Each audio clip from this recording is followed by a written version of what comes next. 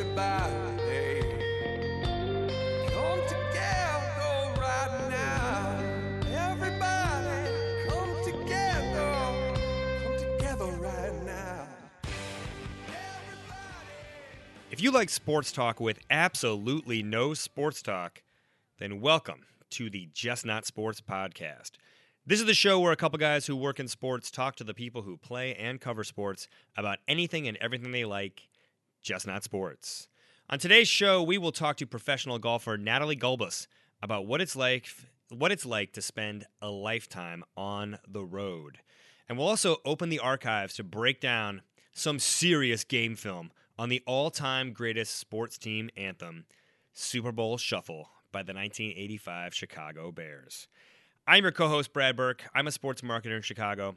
Joining me in the studio is a guy best described as a rookie who is large, but no dumb cookie. It's Adam Willard. What? The fridge. Come on. Oh. Nothing? Sorry. I just can't wait to see what my analyze the intro lyrics. is. I didn't analyze the lyrics as well as I should. I didn't do my homework as well as I should. It's Super Bowl week. We're all a little tired. It's We're all a late little at night. exhausted. It's fine. All right. So also joining us, a sports producer who practices all day and dances all night because he's got to get ready for a Sunday flight. It's Gareth Hughes. Who is that? Who gave that line? That's Willie. Fast Willie, right? Let me break out these lyrics. No, we'll get to it. We'll get to it.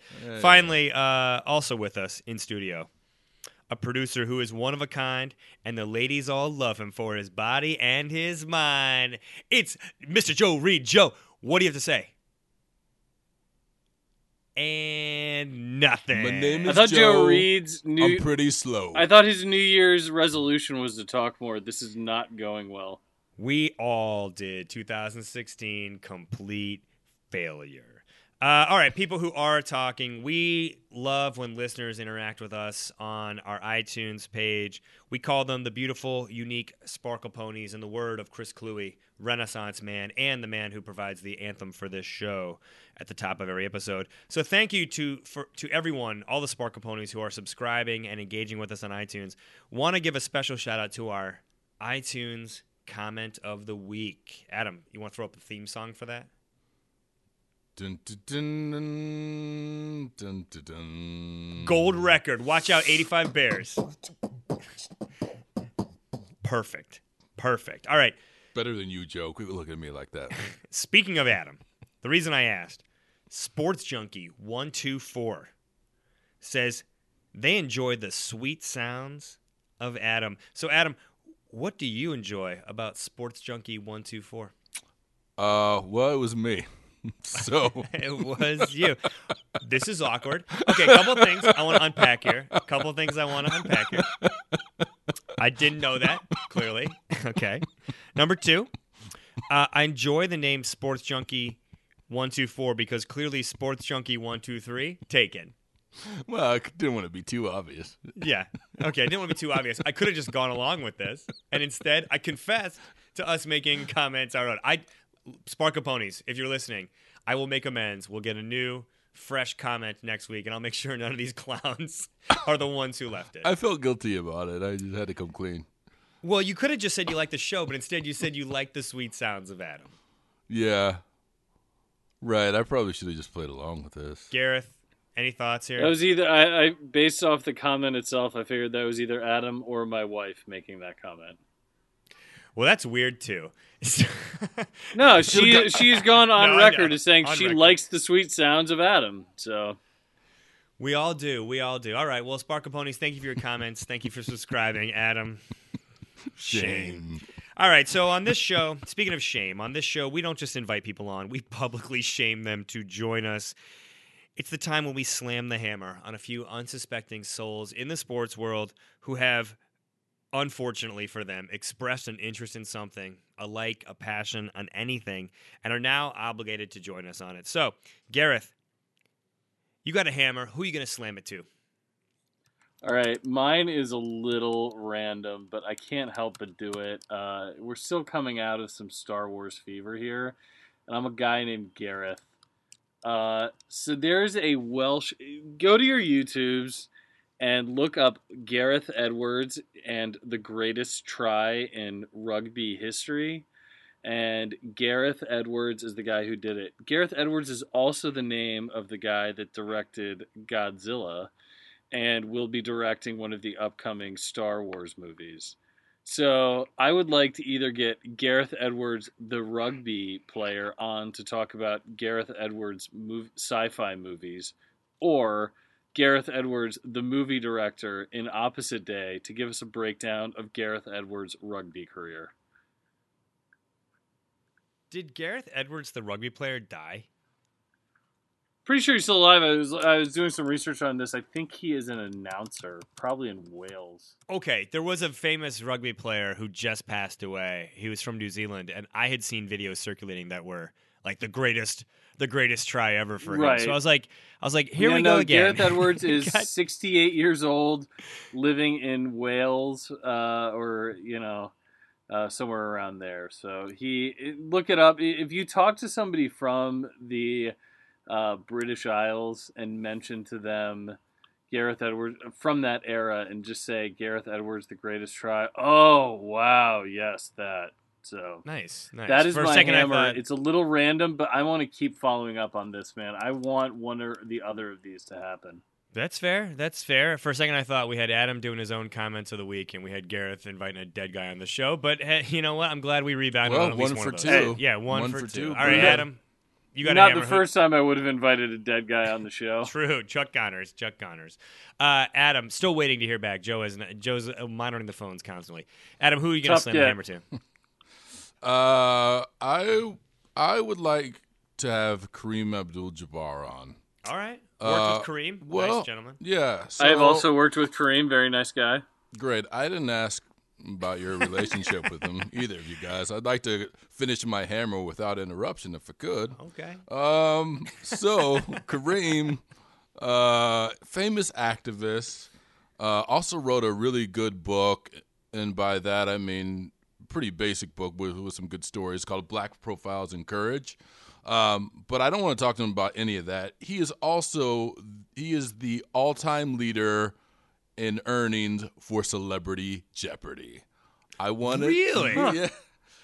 According to Wikipedia, as of 2 years ago, that was the case. I have not followed Celebrity Jeopardy close enough. Yeah, to know if Wikipedia to know if that has changed. But he was at one time the all-time winningest Celebrity Jeopardy champion, and I want to know what his process is like. Is it just general knowledge and great recall, or if he actually has a strategy like Rosie Perez's character in White Men Can't Jump? Well, I think that's a great invite. I like how instead of going with his iconic role in Airplane and his iconic martial arts scene in Game of Death, we've chosen Celebrity Jeopardy. But you know what? I'm into it. Let's do it. Kareem, we know you're listening. You've got Joe's number. Hold on a second. I would like to say, before we move on, it is Super Bowl week. It is Super Bowl 50 week. We have already documented on the show that we are all working on the Super Bowl. I think it is important to note that it is Super Bowl 50 week, and our hammers are to Kareem Abdul-Jabbar about Celebrity Jeopardy and two random British guys about either rugby or Star Wars movies. Well, Gareth, that's a good point. So clearly we're getting into Super Bowl fever. It's a good point, and I'm going to bring it all back around when I invite WNBA player Courtney Vandersloot onto the show, who on Christmas, according to her Twitter feed, I was scrolling back, she had tweeted on Christmas that all day she was going to listen to Justin Bieber's Under the Mistletoe album. So, Courtney, I know you're playing overseas. When you get back to Chicago, we want you to come into the studio. We want to talk Biebs. I want to talk the new singles. I want to talk the tattoos, and I want to talk the Christmas album. It's happening. And if we have time, Super Bowl 50, that's also a thing that's happening at some point in the near future, too. So anyway, as Sparkle Ponies... Listen, I will say this. I think people are going to be a little Super Bowled out Super Bowl week. God knows we are. So why not offer them some counter-programming? Right. Roger Goodell, if you're listening, we are doing many sustaining activities to enhance Super Bowl's talk value after the game. Don't worry. We do not believe people are Super Bowled out. Shut up, Gareth. No. There is only one sport. There is only one game. It is Hey, all wait. consuming. Wait, guys, I think our power just went out. Like, he's in the building. All Guys, right. I've Well, just been killed. I'm actually dead. if you got someone you want to talk to, Like that rugby player. yes, email us at justnotsports@gmail.com or tweet He's us alive. at His justnot. name's Gareth. Tweet us at justnotsports. We're going to take a quick break. We're going to be right back with an interview with golfer Natalie Gulbis, all about life on the road. Stay tuned. Oh, now look here, my boy, it's about to start. Feel it, my boy, with the sound of your heart. Make it go boom, sha la la la. Make it go quick and then. Our guest today is Natalie Gulbis. Natalie's been one of the most popular pro golfers throughout her career on the LPGA Tour, and also one of the best. She's earned nearly 40 top 10 finishes, including top 5 finishes in major championships like the Women's PGA Championship and the Women's U.S. Open. And what does a successful life as a professional golfer mean? It means having a life on the road. Adam and I spend a ton of time on the road, and Gareth is on the road somewhere right now, so he can relate too. So today we're going to talk to a professional golfer who lives in airplanes and in hotels about her adventures on the road. So Natalie, where in the world are you today? Those are great questions. I came in this morning. I'm in Newport Beach, California, and I came in at 2 a.m., got to bed at 4 a.m. I was with my friend Morgan Fessel, who I play on tour with, who had a charity event in Miami where I have to give her credit. She raised $1 million. That's the largest single day I've ever heard of for an athlete. And I've played in so many pro-ams with so many athletes. And for a female golfer to raise $1 million in one day is just incredible. Amazing. And that was in Miami. So I just got back from that, and travel is a huge part of my life. I never know where I've been, but I always know where I'm going. So I could tell you everywhere that I'm traveling to in the next 2 months. But if you asked me, what have you been up to, or where were you last week? I have no idea. I have to go back into my calendar and kind of check. But I've been on tour for 15 years and have traveled the world. The tour travels to 13 different countries.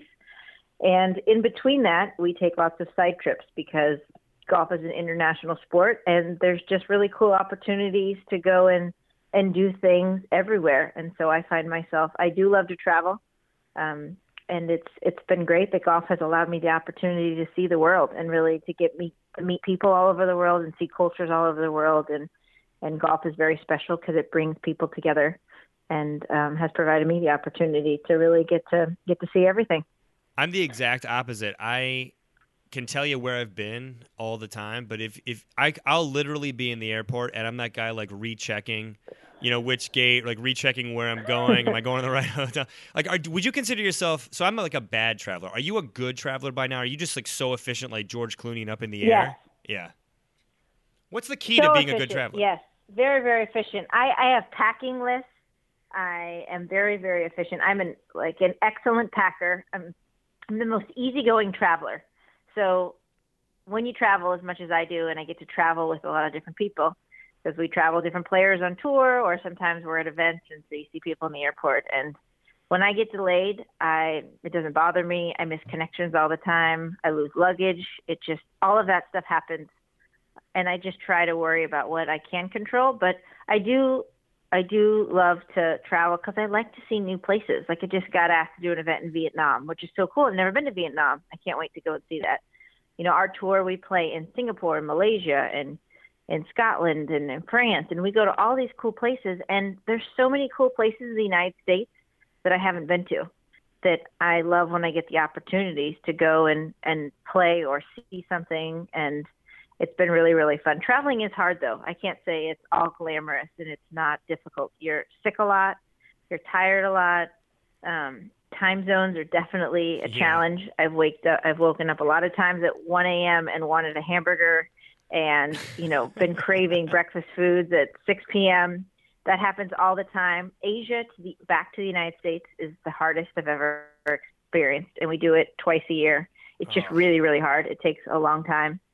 But I just try to look at how positive it is. There's many people that I interact with every day that have never left the state, never left the country, and I've gotten to see the world. So I feel very, very blessed and fortunate that I do get to travel. Natalie, when you're in an airport and there's a Popeye's chicken there, how do you not eat it? Because I've not been able to figure that out. Or yet. Sparrow. I eat a lot of Sparrow. I have cheat day on Sundays. And Sunday's usually a travel day when I'm out on tour. So I eat really well on Monday through Saturday. And I have the most boring diet, which it can travel well, as I usually have a protein shake for breakfast. And then I usually have a protein bar, and I try to find meat and vegetables for the other couple meals. And you can usually find that in most airports, and I bring like healthy snacks. But on Sundays, it's usually a day when I'm traveling and I eat everything that is not good for me. And thankfully, the airports usually provide that for me. And I love McDonald's, and I love everything that you can possibly find that's not good at an airport. And it's on Sundays is my cheat day. And so if it's not a Sunday, I won't be at those places. But specifically Popeyes. Adam loves Popeyes in the airport. That's your thing. Yeah. I don't know when the last time I've seen a Popeyes at the airport. So there must be one in Chicago that's right by the terminal you fly at that you see all the time. Tampa. I fly in and out of Florida. Tampa? In Tampa. To Tampa Florida? Popeyes. Mm-hmm. I love it. Yeah. There's also a Chili's. Are you hungry right now? Did you not eat before this show? We actually didn't, because Joe, the producer, didn't take care of shit like he said he was going to. Yeah, right. No, so, I mean, Natalie, I think you mentioned 13 different countries, right? I'm on the road at least 3 weeks of every single month, and I probably travel 49 weeks a year. What country that you've been to would you say people wouldn't think of as a great destination, but that you instantly fell in love with? Iceland was really cool. I got Singapore. engaged there. I love Singapore Iceland. was in Iceland. Iceland was really cool. Singapore is incredible. It's so clean and big and just easy to get around. The big international cities. Dubai was one of the crazy, most interesting places I've ever been. They had a ski resort inside the mall. The hotels were insane. Everything was so nice. We flew on Emirates Airlines, which was just incredible. That was really cool. I think just seeing everything. Every place has an unusual aspect to it. And even when you go to different parts of the United States. Yeah. Natalie, I'm surprised to hear you list Singapore, because didn't you get malaria there 3 years ago? Can you talk about that experience? No, not in Singapore. Oh. Not in Singapore, but in another country that I try to not lay blame on, because it's very common over there. I got it. And I did get it my first event of the year, but Singapore was like the next event after that. I see. So when I got over there, that's when I found out that I had it, and they put me in the hospital and took good care of me. But over there, it just happens. Like, it's common over there, and you can catch things all the time. I've caught weird things all the time from countries all over the world. Well, I was going to ask you what's the worst thing you've caught, but you just told us you had malaria, so I think that probably takes the cake. I think that probably takes the cake. What's that? I mean, I don't want to sound... That actually, though, looking back, was much easier than having an injury. Having back injuries and having back surgery and knowing that was going to be something that was going to be an issue for my whole life and my whole career, like getting sick or catching something like that, you catch it and then you move on, and, I'm good now. What, we talk about, like, I think you mentioned being on the road is hard, and we know that because Adam and I spend a lot of time on, traveling around for our clients and our work, and I think people don't always, when I talk to them about my road woes, they don't take it serious. They're like, oh, must be really hard. You're tired because your clients had like a late dinner in New York and then you had an early flight or something. I have to imagine that has to be 10 times worse for you, because your profession is something that a lot of people do for leisure too, in terms of golf. But being a professional athlete is an enormous mental strain as well as physical, and tap in all of the travel of a professional golfer. And I'm just wondering, do you have to watch how you talk about it because people just tell you to shut up, or do they get it? Yes and no. Yes and no. If somebody has traveled and they travel for work, they absolutely understand it. Traveling is the hardest part of my job, by far. absolutely the hardest part. But once you get to your destination and you're there for a week, it's incredible. It's fun. There's things to do. What you're talking about, the late night dinners and then a flight, that is really hard because usually when you have a dinner and you get back at 10, then you got to pack up your stuff. And when you travel now, if your flight's at 8, means you got to leave the hotel at 5 and, try to get to the airport a couple hours early. And then you're lugging, like I lug one big 70-pound clothing bag and a 70-pound golf bag, and I could be on the road for months at a time. Right. Wow. And throughout a lot of my career, I would stay out on the road for 4 or 5 months before I even come home. And, it is hard because you are always by yourself, but you get to see the world, and that's what's really, really cool. And the hard parts are really the travel and the delays and the time it takes to get from one point to the next point. But for a lot of people, they look at travel as a vacation, and vacations are fun and things happen, but it's a vacation. So if somebody's traveled, they definitely understand how hard it is. But I find some of the hard parts of traveling is just how your body feels. You wake up and you just don't always feel good that first day, the next day on the plane. Those are the hardest parts, I think. Natalie, you said this is your 16th year on the LPGA Tour? Yes. Yep. As your star has risen and you've become more recognizable to the public, has that changed your travel experience at all? No. I mean, I should have a G5 by now, you would think, right? To go to travel around on a private jet. Well, I mean, like, just in terms of, like... I still travel exactly the same.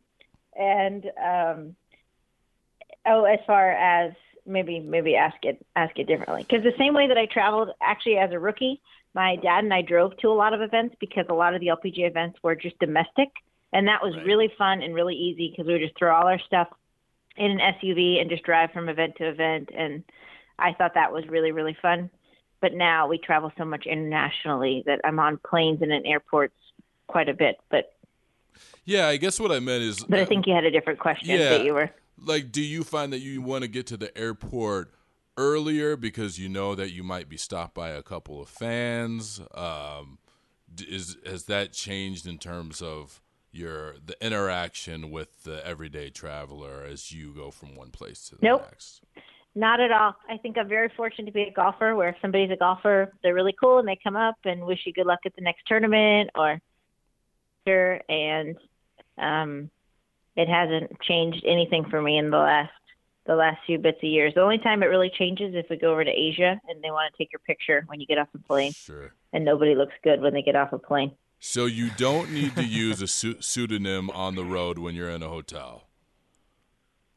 I don't what? You don't need to use a pseudonym when you're on the road at a hotel, as some athletes do. I do. You do? Yes, I always do. Don't worry, we won't ask you. I definitely always do. Yeah, let me tell you what it is. Yeah. Have you used the same I one? Do because a lot of times we're being most of the time I think I probably do. But if we're going to Rogers, Arkansas, and we're playing the event, that's the place that we're staying at the host hotel. That's where all the players are. And yes, we have had a couple issues. So yes, I definitely tried to do it, but I feel like that's not a huge issue, and it's not too difficult. And I probably started doing that my first year on tour. You mentioned how much you traveled. So I guess there probably are things that I do naturally that I don't think they're just kind of what I do. Right. I mean, clearly going to places where you have annual events, whether they're tournaments or charitable functions that you attend multiple times, you're going back to a lot of the same cities, I'm sure, year on year. Do you try to venture out into new places each time, like just to, for little day trips or to try even like restaurants? Or do you find yourself sort of falling back to hey, this Absolutely. is my favorite place? When I get a day off, which is not very, when I get a day off, absolutely every single time. In every single city, of course, I have a favorite restaurant or a favorite place that I've had the opportunity to go to, but I don't get a lot of days off. I'm usually, if I'm going to a tournament, I'm there to compete. I travel on Monday. I have a practice round on Tuesday. We have stuff that's specific for the event on Tuesdays, and then the Pro-Am is on Wednesday, and then the tournament starts. So there definitely is not a lot of time, but if there is time, like we had this great event in the Bahamas, we still do. Actually, it's the first event of the season. It's at the Atlantis, and we got rained out. And so all the players had like a free day, like a pool day, and we all went to the slides and we all went to the casino, and you saw all the players hanging out at the beach. And when we get those sort of special days, those memorable days when you have a full natural day off, we're just like high schoolers that got to go to the pool. I love that. I don't know. I'm someone who finds myself when I get time, I might go down to like the hotel bar. I might like retreat to my room, but I don't venture out nearly enough. Recently, I was in New York and I kind of walked over to Ground Zero and just kind of walked around. But do you ever have to drag yourself out? That's what I would do if I was in New York. I would absolutely do that. Like I would go to Ground Zero.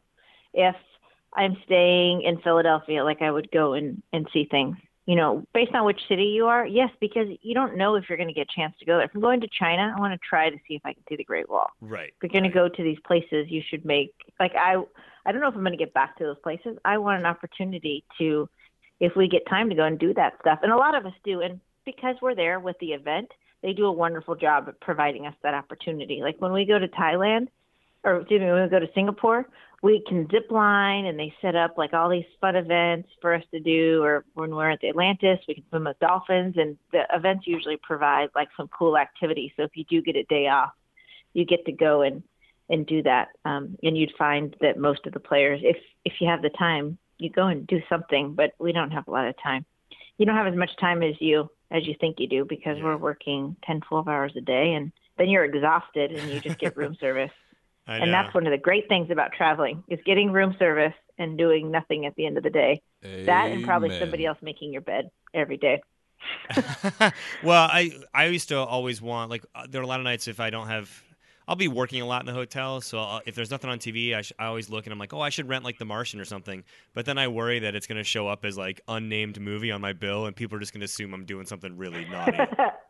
Who's looking at that? Yeah, you gotta bring your computer. I have noticed though, since the iTunes came out, I watched so many shows. My first couple of years, I used to read books, and then we got a DVD player, and now with computers and iTunes, all I do is watch shows. Hey, I can't wait to get on the plane to watch the shows and to catch up on a series or to watch a movie, and that has made travel really fun, because before you were just at the luxury of whatever they might be playing, and now, like on my last Delta flight, there was like 100 choices of movies. It was fantastic. Natalie, may I make a suggestion? Uh-oh. Yes. You're going to tell me like Netflix. I'm going to tell you podcasts are a pretty good thing to do while you're traveling. Shameless. I listen to a lot of podcasts. I listen to a lot of podcasts. You mentioned catching up on shows. Like, what's a piece of entertainment that you are just, that you either discovered on the road or that you just have to tap into? What do like I? Like a show, yeah. What do I do? Like, yeah, or just what's a show that you've gone really deep into that you're like, oh, this is perfect for that long flight to Singapore, like 12 episodes of this or whatever. Oh my gosh, I don't know how much time you have, but I listen to shows like Backup, like Scandal and 24, Scandal. And I wait till the shows are like 4 and 5 down, so that I have 108 shows on my queue. Yeah, like and all the players, we all watch all the 108 different shows, like in different series. Like now that I'm in front of my computer, Blacklist, Blind Spot, Entourage, Modern Family, Graceland is really good. This is like looking into my DVR. My wife has all these too. Yeah, and then I have plenty of the other chick ones that I try not to guiltily admit to that are on there. Oh, but Natalie, you know that they are. I watch Vanderpump Rules and Real Housewives. You're not going to offend me with that. Yep, I watch Real Housewives. Oh yeah, I love the Real Housewives. I definitely watch that. But I listen to. So what I usually do, I have like a routine. So I get to let's say I'm leaving the house. I get to the airport. I always listen to a podcast or a book on tape. Always. Because when I'm going through the airport, that's an hour of education. Unless I have like a scheduled phone call, I'm not the walk and texter. Like I have headphones on, I listen to a podcast, I listen to a book on tape. Then I get on the plane, and as soon as they'll let me, like I watch shows. Now with internet, I do emails if the flight, like if the internet's not uncomfortably slow. Right. And then when I get off the plane, there's another 20 minutes.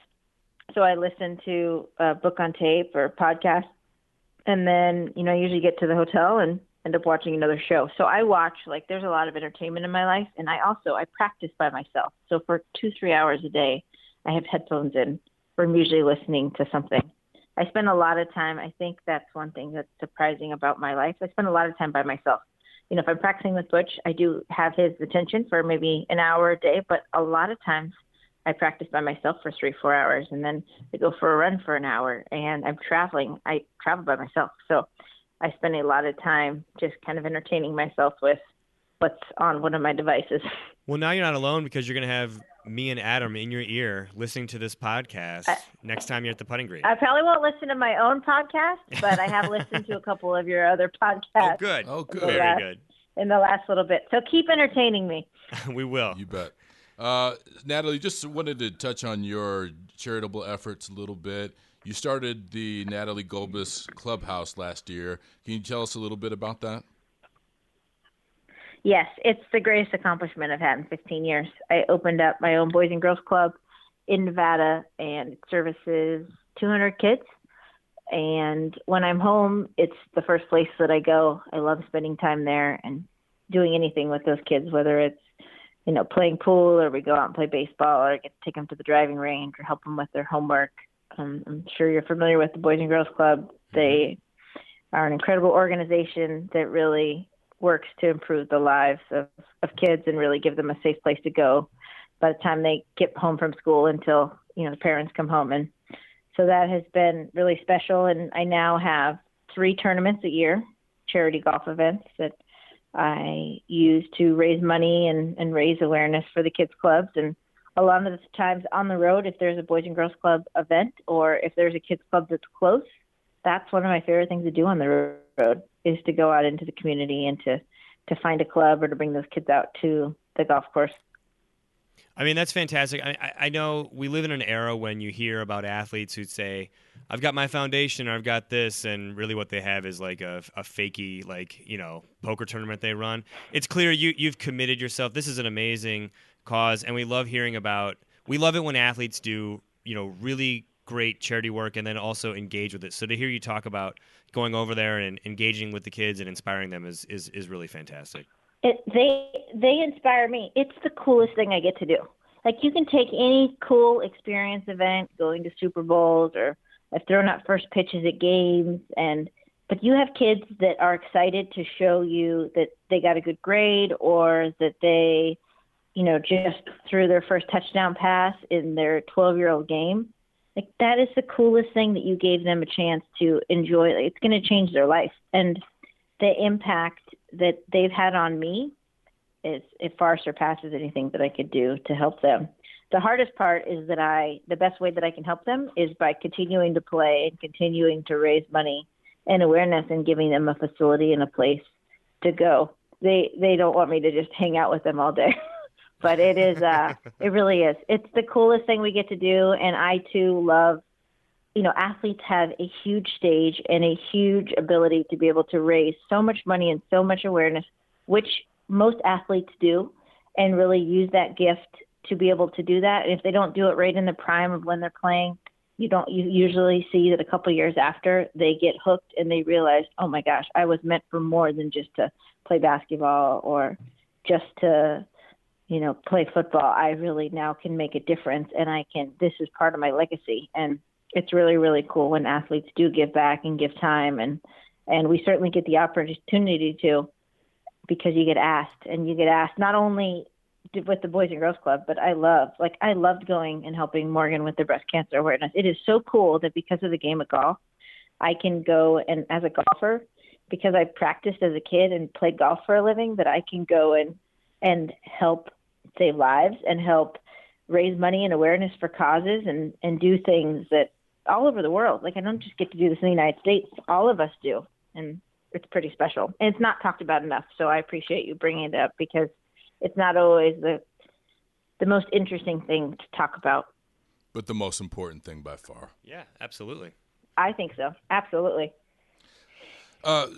Natalie, thanks again for joining us. Natalie is joining us today on behalf of Victory, VIKTRE.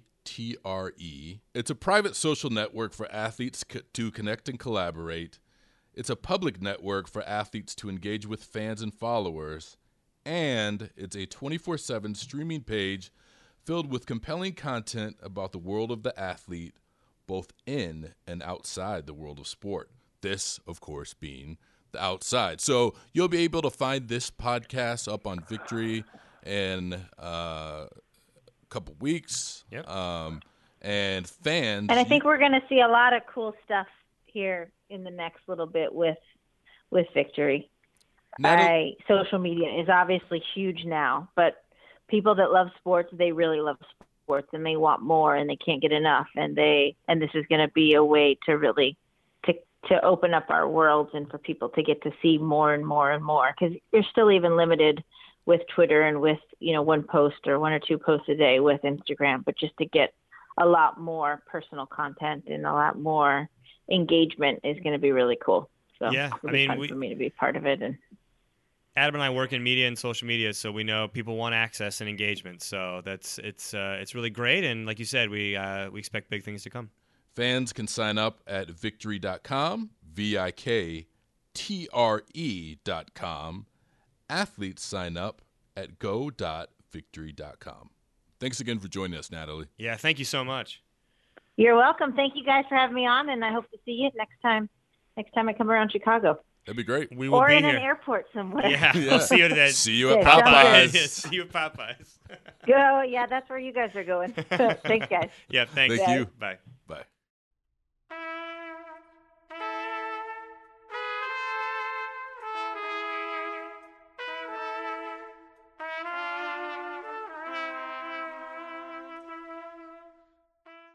In the mid-'80s, an NFL team stormed through the season with an 18-1 record en route to a Super Bowl championship.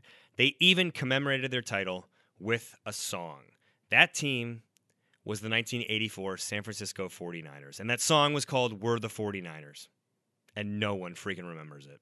And the reason is because the very next season, another 18-1 team came along and created the most iconic sports anthem in team sports history. That, of course, was the 1985 Chicago Bears. That song was the Super Bowl Shuffle, and it was a rap that cemented the team's status as one of the most colorful sports groups in all the years we've been watching sports. So 30 years later, we got to ask, Adam, will any team make a song better than Super Bowl Shuffle? Better or more memorable? You tell me. No. I think that's what's so fun about this song, and this sounds like I'm being nostalgic and getting old, but what was more fun about sports then than now? Not to say that athletes don't have any fun, but I don't know that you would find a team doing a rap like this and making fun of themselves in the same way as you did this team. And I think sometimes athletes forget that they are entertainers. Sports is a form of entertainment. And I think that's what makes this song so classic, and all the copycats that were spawned from it. I don't know that anything can ever live up to the Super Bowl Shuffle. I don't know, Gareth, where do you fall on this? I actually think that was a very good point. Just the work I've been doing recently is reminding me a lot of that. I interviewed Bud Grant for this Super Bowl, and he spoke very honestly about that. Just, sports is entertainment, and that's what we do. And so I think, Adam, you making that is actually an important point, not to make our really hardcore dissection of the Super Bowl Shuffle an important conversation, but there you go. Can I make that a not important conversation? Because the reason this is the greatest rap song in history for team sports is because there isn't just one sax solo. There's like 3 sax solos. This song is 6 minutes and 58 seconds long. It is also, just as a fun fact, one of the biggest minefields in all of sports, because the people who made it have so closely guarded the rights to it to the point where the players have even gone so far as to sue the rights holders. And anybody who has worked in sports media for longer than 5 minutes gets the edict that you are not allowed to air the Super Bowl Shuffle without clearing it, because those people have lawyers and they like to sue you. So Well, with that, Joe, That's- we got a clip from the song. Go ahead and boot that up, buddy. No. We'd like to Our list a non-existent disclaimer sponsors are that gonna this hate is to hear Joe. that. This is Joe Reed's choice, and Yeah, only to do Joe Reed's choice. Any legal correspondence should be sent to Joe Reed. Let me break down some stats for you on Super Bowl Shuffle here. So, first things first, because we're going to talk a lot about just how goofy it is. I think people associate it with the 85 Bears being this cocky, like, juggernaut of a team. This song was created for charity. So there's nothing wrong happening here. It was made to benefit local Chicago charities that dealt with getting people out of poverty. So kudos to everyone involved. The success of the single is pretty staggering when you think about it. It peaked at number 41 on the Billboard Hot 100, meaning it was one position away from Casey Kasem having to talk about that on a Sunday morning and introduce our top 40 hit, the Chicago Bears. And then tell a story about. Could you a girl imagine and her if this dog song dying. had? Right. Could you imagine if this song had become a request and dedication on the Casey Kasem Top 40 Countdown? Yeah. Yes, Yes. I can, and I think we should recreate that skit at some point. All right, I'll do it right now. You ready? Yes, please. Welcome back. It's Casey Kasem. I just wanted to read a special shout out to Gloria in Wisconsin. Let's go to it. I was enjoying where you were going there. It was like watching someone drive a truck on a train track straight Gloria, into Right. this is your request and dedication. We are the Bears. Shuffling crew. This song also nominated for a Grammy. Who'd it lose to? I don't know. Prince. Oh, well, of course. Everyone's What was everything, it nominated for? everything should lose. It was nominated for Best Rhythm and Blues Song by a Group. It's before there was a hip-hop specific. Yeah, here it is. Song was nominated for a Grammy Award in 1985 for Best Rhythm and Blues Performance by a Duo or Group. Yeah, well, the best part was it's Prince and the New Revolution beat him out with the song Kiss. But when I saw it, I was like, I can't believe the band Kiss was nominated in R&B. The Grammys suck. That's all I could think of. I was wrong. And also, the song is based on an old Amos and Andy radio show sketch called The Kingfish Shuffle. Sounds like it was kind of written in one day, but we don't really care what they say. It's really just about the athletes and the performance. So The irony of them losing to Prince, though, Prince wrote a song for the Vikings. He did write a called song for the Purple Vikings. and Gold. yeah. That was some you could say was inspired by the Super Bowl Shuffle to some extent, Or inspired against it. Division rivals, Adam. Division rivals. and neither team which I care for. Who's the best performer on the song of all the players? And there's a lot. There's Jim McMahon, there's Richard Dent, Mike Singletary. A lot of the old 85 Bears are here. Who do you think is the best rapping performance and why? Gareth, what do you think? You know what? My favorite member of the 85 Bears isn't the best member of the 85 Bears, but it is Jim McMahon simply for wearing the Roselle headband. So I'm going to go with him. But he's not doing it on the video, though. Who's the best on the song? I got to go with Mike Singletary. Singletary? I like Singletary. Dude, it's Willie Gault. He's the best rapper by far. He sounds like he fell out of the Sugar Hill Gang, dude. He sounds pro. Interesting. Fast Willie? In the 80s pro, but yeah, okay. The I can best- see what you're saying. The best performance for all that it is, and we're going to unpack this right now. Backup quarterback Steve Fuller. An amazing accomplishment in a rap. Here's the thing about Steve. He's got like a southern twang. He played at Clemson. He's got this kind of southern twang.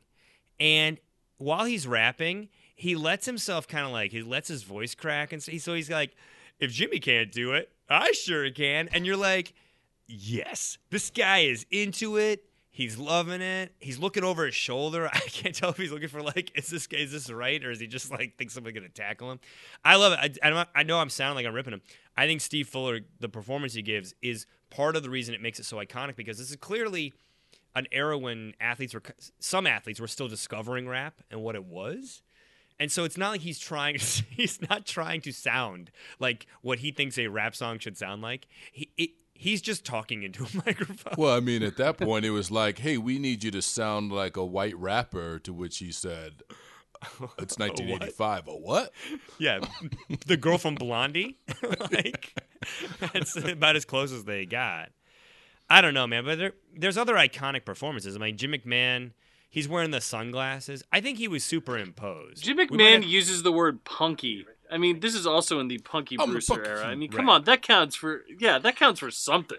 He looks like Max Headroom in the video. He absolutely looks like Max Headroom. How much involvement did the players have in penning their own lyrics or not? That is 100% a question I had too. Yes. Zero. Who's the lyricist of the group?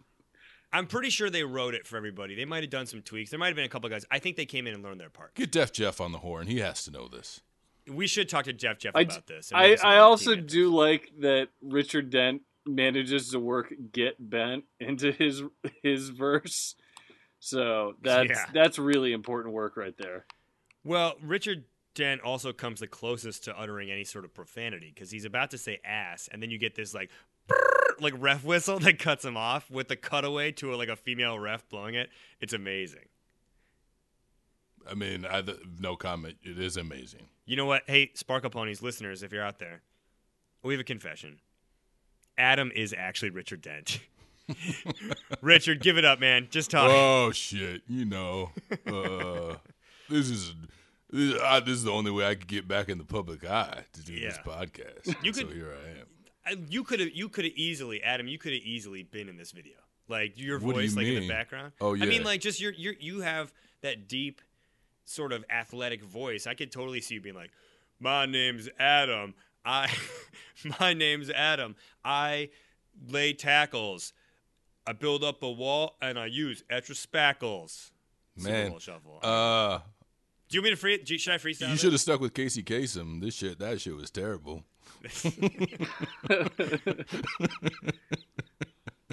Hey, come on! If he had been on that team, he would have been known as Dubs.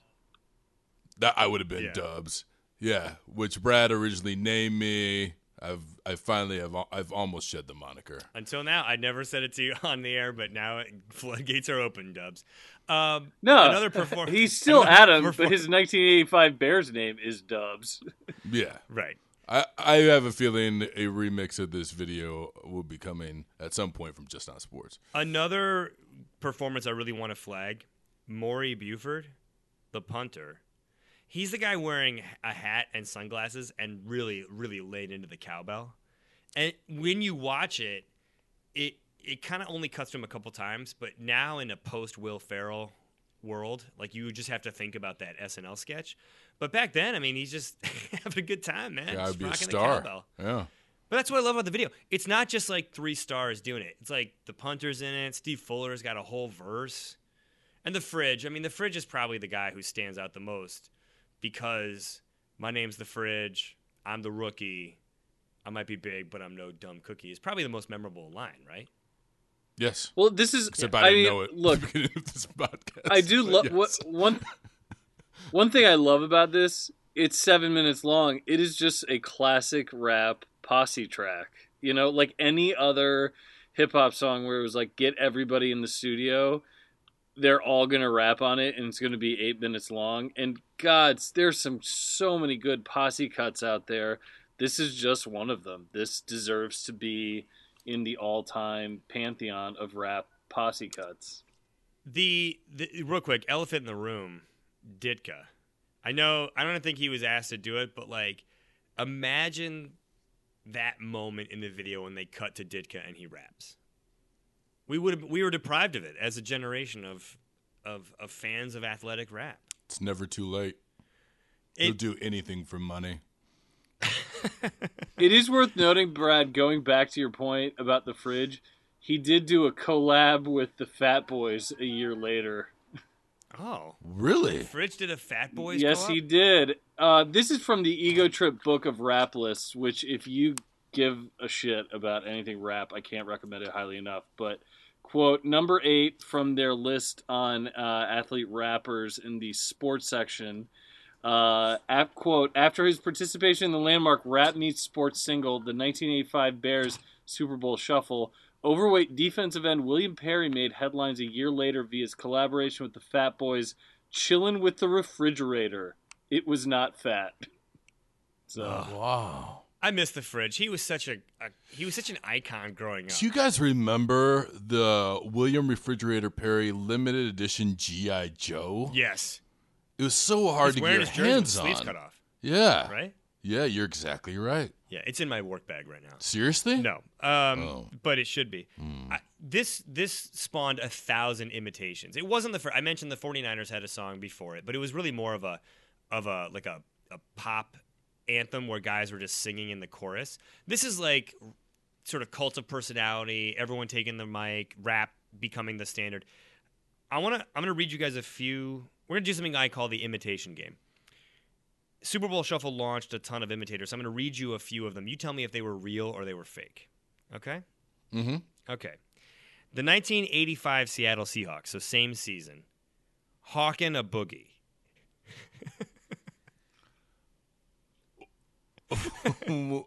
Hawking a Boogie? Hawking a Boogie. I remember them doing a song. Is this a trick question? Because I remember them doing a song, but I don't remember that being the name. Well, then go false or true. Pick it. I'm going to say false. Gareth? I mean, it's true. It totally happened. It's fake. Jesus. It's Oh, false. really? It's fake. It's the Blue Wave is on a roll. The team finished 8-8 and missed the playoffs. They're not on a roll, unfortunately. Hawking a Boogie? Did you make that up? Yes. Why didn't you lead with that? All that Casey Kasem bullshit. How about this? In 1986, LA Rams. Let's ram it. I'm Garrett. saying yes. Yes to all. Let's ram it. False. Totally real. That is a real thing Really? that happened in the world. Eric Dickerson, the whole nine. Yeah. How about this? 1986 New York Giants, led by Lawrence Taylor. Walk like a giant, based on Walk like an Egyptian. That is true. That is true. That is That is absolutely false. The Giants did do one of these. Lawrence Taylor was not in it when I worked on the Lawrence Taylor documentary. There is some bad Giants video from that team, but that's not it. But Lawrence That Taylor's is not in it? He's not in it, but it's Walk like But an it is Egyptian. Walk Like It an is Walk Egyptian. like an Okay, Egyptian. got it. Yeah. Okay, yeah. I was just off there. How about 1992 Eagles? Smells like team spirit, not teen spirit, team spirit. I'm going with. I said yes to all. It all like the taste level on these is so low. It all sounds believable. Yeah, I don't want to believe it's true, so I'm going to go false. It's false. Okay. Can you imagine Golick singing Yes. Nirvana? at that Yes. time? Mike Golick will also do anything for money. All right, two more real quick. 96 Packers. His brother Bob was on the set of Saved by the Bell: The New Class. I'm sorry. Yeah. 1996 Packers. Did they do a version of Macarena called Packarena? They did. They did. Even worse, that you probably didn't find this. Wide receiver Robert Brooks did a song that was a tribute to the Lambeau Leap called "Jump in the Stands." Jump in the stands. Check that out on iTunes when you It give was us a like rating. Domino meets Warren G meets Northeast Wisconsin. Cheeseheads, yeah, jumping into a 300-pound dude in the front row, no shirt. Finally, 1999 Jacksonville Jaguars. Did they release a song about going to the Super Bowl called "Uh-Oh"? They did not go to the Super Bowl, so I'll say no to that. False. It's true. They true? released a song called "Uh-Oh, We're Going to the Super Bowl," and then they lost to the Tennessee Titans at home in the AFC title game, and the Sports Illustrated headline was "Uh-Oh." All right. All right, well, we'll post Super Bowl Shuffle and all of it, and maybe some of these imitators on the website, justnotsports.com. Check it out. All right, well, that's the show for this week. That's our Super Bowl week. We're all exhausted. We've got a lot more to do, lots of late nights heading into the game. We just want to thank all of you, the listeners, the Sparkle Ponies, in the words of Chris Cluey. Subscribe, rate, review us on iTunes. Follow us on Twitter at JustNotSports. Email us tips, thoughts, or topics. I'm going to give a quick shout-out to our guest today, Natalie Gulbis, professional golfer, world traveler. Also going to give a shout-out to Joe Reed. And I'm going to give a shout-out to Lawrence Taylor, who is back in the studio recording the sequel to Walk Like an Egyptian, or Walk Like a Giant. Gareth, any final shout-outs? You know, that's actually believable. He might just be arriving to the studio for the 1986 recording of his verse of Walk Like a Giant. So, shout out to everyone who worked so hard around Super Bowl time, whether you won a ring or just survived and now get to remember what your family looks like. Adam, any shout outs? Shout out to all my coworkers who sacrificed their family lives for the Super Bowl. And I got to shout out a few friends. My boy Uzi, Def Jeff, Yep. Little Swanee, Meech, Ron Mack, and my other cousin Ron. Other cousin Ron. Respect to all those guys. Love those guys. And hey, Booty Rappers. stay booty. In the words of Shaq, stay booty. Stay booty. Jump in the stands. Super Bowl halftime show next year. Roger, listen.